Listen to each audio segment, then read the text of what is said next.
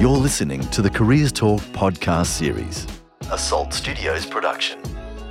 The transition from study into cookery was straightforward for pastry chef Angelica Iuliano. Through a connection of her father, she was able to land a pastry chef's apprenticeship and hasn't looked back. But you have to describe Angelica as a double threat because she's also gone on to become a qualified commercial cook. In this episode, Angelica explains her reasoning behind becoming both a pastry and commercial chef and gives great advice on how to design a dessert menu. Angelica, we've just spoken about your education. Let's talk about your career. What was your first move after you finished study? I was obviously looking to go into my apprenticeship and looking for places to go into.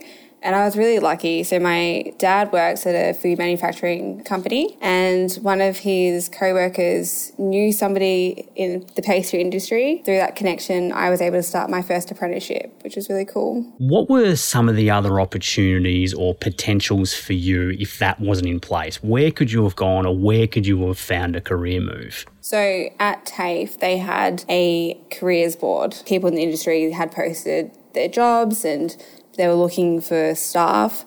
The teachers were also really good. They would know somebody that were looking for people. So speaking to my teachers and looking on the board, see what was happening and what was available. But those two were the main sources at school. What about some of the other people you were studying with? Was that similar for them? They'd find a job off the job board or were there any other avenues for them? A lot of them mainly looked at the careers board and went to our teachers. I was obviously just lucky to know people in the industry. It was either that or as well online, like Seek and the careers board and our teachers. So stepping into that professional environment, as much as you've done it through your father and obviously the person who gave you the job knew your father, so it's warm, it's welcoming, there's still a lot of pressure in that environment. How did you go handling that? Because you're allowed to make mistakes when you're studying. It's not as okay when you're working as a professional. So how did you deal with that? I'm not going to lie, it was super stressful. I was really scared at the start, but it was good because they were welcoming and the people that I was working with, they were really nice and they understood my situation and where I just come from. So they were there to help me to go and to learn. What are some of the mistakes you were making? Because they happen. Really simple mistakes of just following a recipe but putting something wrong in. So I remember I made panna cotta once and I read the recipe wrong. So in my head, I thought it was 9 sheets of gelatin, where it was meant to be 9 grams. And the panna cotta the next day it was a bit of like a soup shot instead of a nice creamy dessert. That can really knock your confidence, being in an environment like that and making a mistake, and not that it necessarily happened for you, but we can have employers and bosses who don't take kindly to that and let you know that they are unhappy. How do you deal with that environment when you're young and things are not going right? It's really hard because I think you put a lot of pressure on yourself to be perfect because you'll lose the heart and the love for it. I would just say it happens and you learn from it, and then the next time hopefully you don't do the same mistake because you know what it felt like when you did that mistake. Knowing what you know now, how can students best prepare themselves to enter the hospitality industry with confidence? Believe in yourself is one of the biggest things, because if you're going into the industry, being able to believe in yourself and know that you can do good and you're going to be doing something amazing. And it's an industry where you're always going to be around people or kind of showing yourself through your work to people. So I think that's something to be really proud of. You're also a qualified commercial cook as well. Now, I call that a double threat, so well done. Why did you feel the need to have that skill set as well? So I started off my course with that and only did 1 or 2 years of it. And there was still X amount to complete. But obviously when I finished year 12, I really wanted to do pastry. So I pursued my pastry apprenticeship. And then I figured I've already started this course and then I've got 2 professions per se under my belt.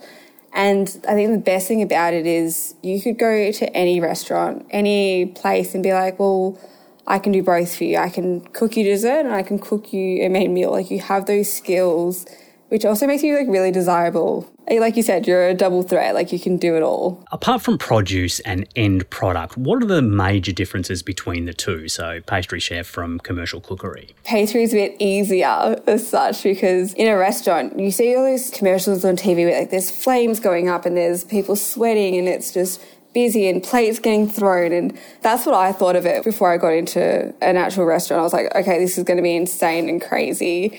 Whereas I went into a pastry kitchen, it kind of felt like rainbows and like flowers, like everyone's just happy and like, you know, making sweets and there's sugar around. And like if you want to think of any like of two different spectrums, you've got this one really like calm and relaxing and fun environment, whereas you've got this cookery kitchen which is high pressure and stressful. Not that that's not fun, because the adrenaline that you get from working in a busy kitchen is awesome.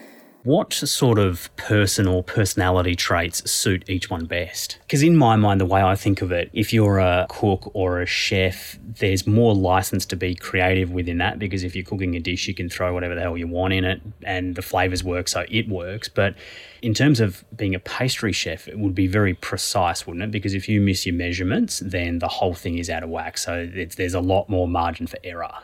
There definitely is a lot more margin for error in pastry, but there's also that fact where you can play around with flavours and you can play around with textures. Like you can throw pumpkin with chocolate, or you can throw these two extremely contrasting flavours and make it work, whereas you can do the exact same thing in cookery. So I think both sides of it, you have to be creative, and you've got to have that little thing in the back of your head being like, let's try this and let's try something different. You've also had some amazing experience. You've worked at Donovan's and Dinner by Heston. What were those opportunities like? They were amazing. I was working in the pastry section at Donovan's, and then being a cookery chef as well, I was able to work on the pass, so the entree pass. That was a really good experience for me to learn both sides of that kitchen, and it was one of the first really big, busy kitchens that I'd worked in. We had over, I want to say, 15 chefs, and we were constantly busy, so that really helped me to understand, you know, how to be fast-paced and on top of my prep list. And the chefs there, they were really quite experienced, like all the head chefs. So it was really cool learning off them, like what they learned in the past and their dishes and their techniques, because I hadn't experienced a lot of that before I got to Donovan's.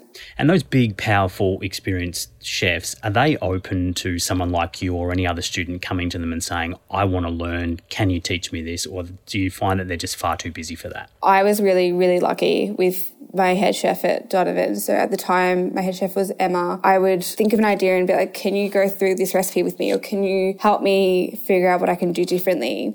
And instead of giving me the answers, she would be like, what do you think? So she really helped me in regards of helping me think of something new, but doing it on my own instead of giving me every answer for it. How do you build those relationships within a commercial kitchen? I think you just have to ask a lot of questions. If you don't ask, you don't know. Just really being involved and open to everything. I would see them plating a new dish or cooking something new, and I'd come over and be like, what is this? Like, what are you doing? So it just showed that I was interested in what was going on around me. I'm really keen to get a sense from you as to what it takes to design a dessert menu. Now, this is something that I have never even thought about previously. I would have looked at it and said, yeah, obviously you don't offer up a Thai dessert in a Greek restaurant. It's not going to work. But other than that, to me, it would have seemed sort of stock standard. You have something that's got ice cream, you've got a chocolate cake or whatever. Clearly, you're about to tell me it's very different to that. So explain it to me. It's very different. So obviously you kind of base yourself around where you're working, your clientele and their interests that you get coming into your restaurant. And in my head, I think to myself, dessert is your last part of your meal. And you want something that is different and exciting that will make you be like, I've never had something like this before, or I've never had these two flavors together before.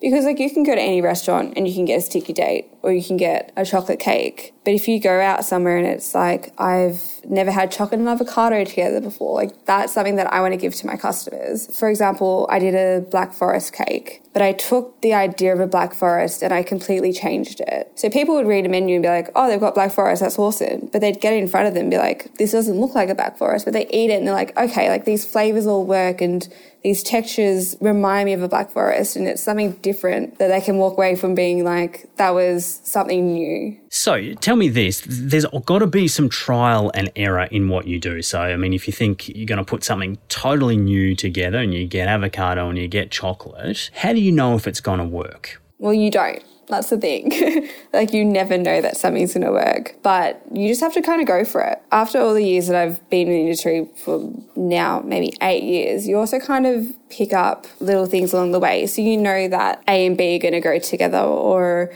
there's also heaps of tools that you can use. Obviously, the internet gives you a lot of information, so you can Google what goes great with chestnuts. So you can kind of like do your research and look into things. And then again, it's a lot of trial and error. So you make a small batch of something and you try it together and be like, oh, that's kind of not great. Or that works really well. If an apprentice was to present a dessert menu to you, what would you be looking for in order to approve it so it's customer ready? So I kind of look for a few things. I look for, is there enough texture through it? Like, is it something crunchy, something soft, is something crispy? Is there a liquid? Or is it interesting? I wouldn't want to go to a restaurant and order a sticky date. Like, I'd want to go to a restaurant, look at a menu and be like, that looks cool. Like, it might be something super simple like a lemon tart, but they've added something unique to it.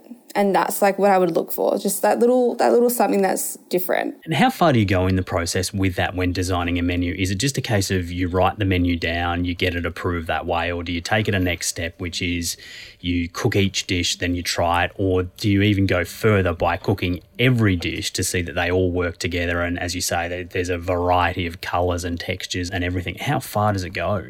For me personally, when I'm starting a new menu, I'll write everything down on a piece of paper with all the elements that I think are going to go into it. And then I'll constantly read back that menu to myself and be like, does this work? Is there something different that I can do?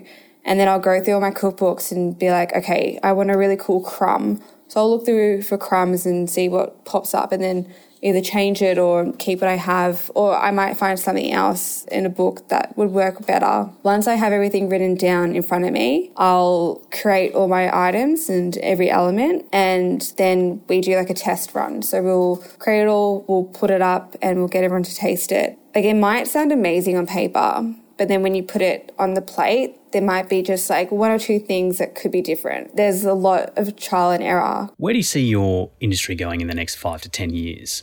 It's constantly going to boom. Like, everyone is going to go out and want to go out for food, and it's such a social industry for customers that I don't think it'll ever die out. Where I'd love to see the industry is going is there more people being interested in cooking and being creative and working in kitchens. That next generation that is coming through into the hospitality industry, what sort of positive impact can they make? I think just being involved is awesome to start off with. I think it's great because more people coming to the industry means more businesses will be open and more people will be able to get served, and there's just the boom in the industry, which would be great. In terms of you, where do you want to go? I would love to become a TAFE teacher because I feel like I've collected so much knowledge along my way that I'd be able to share that with the upcoming people that are going to be in the industry, because I want to be able to give that knowledge to other people, and I want to be able to give every little piece of my brain to other students and people that want to be in the industry and want to learn how to cook.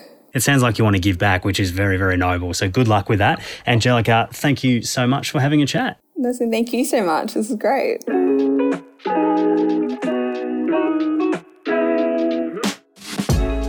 Angelica sees the future of the hospitality industry as positive and believes new workers coming through means more businesses can open and more customers can be served.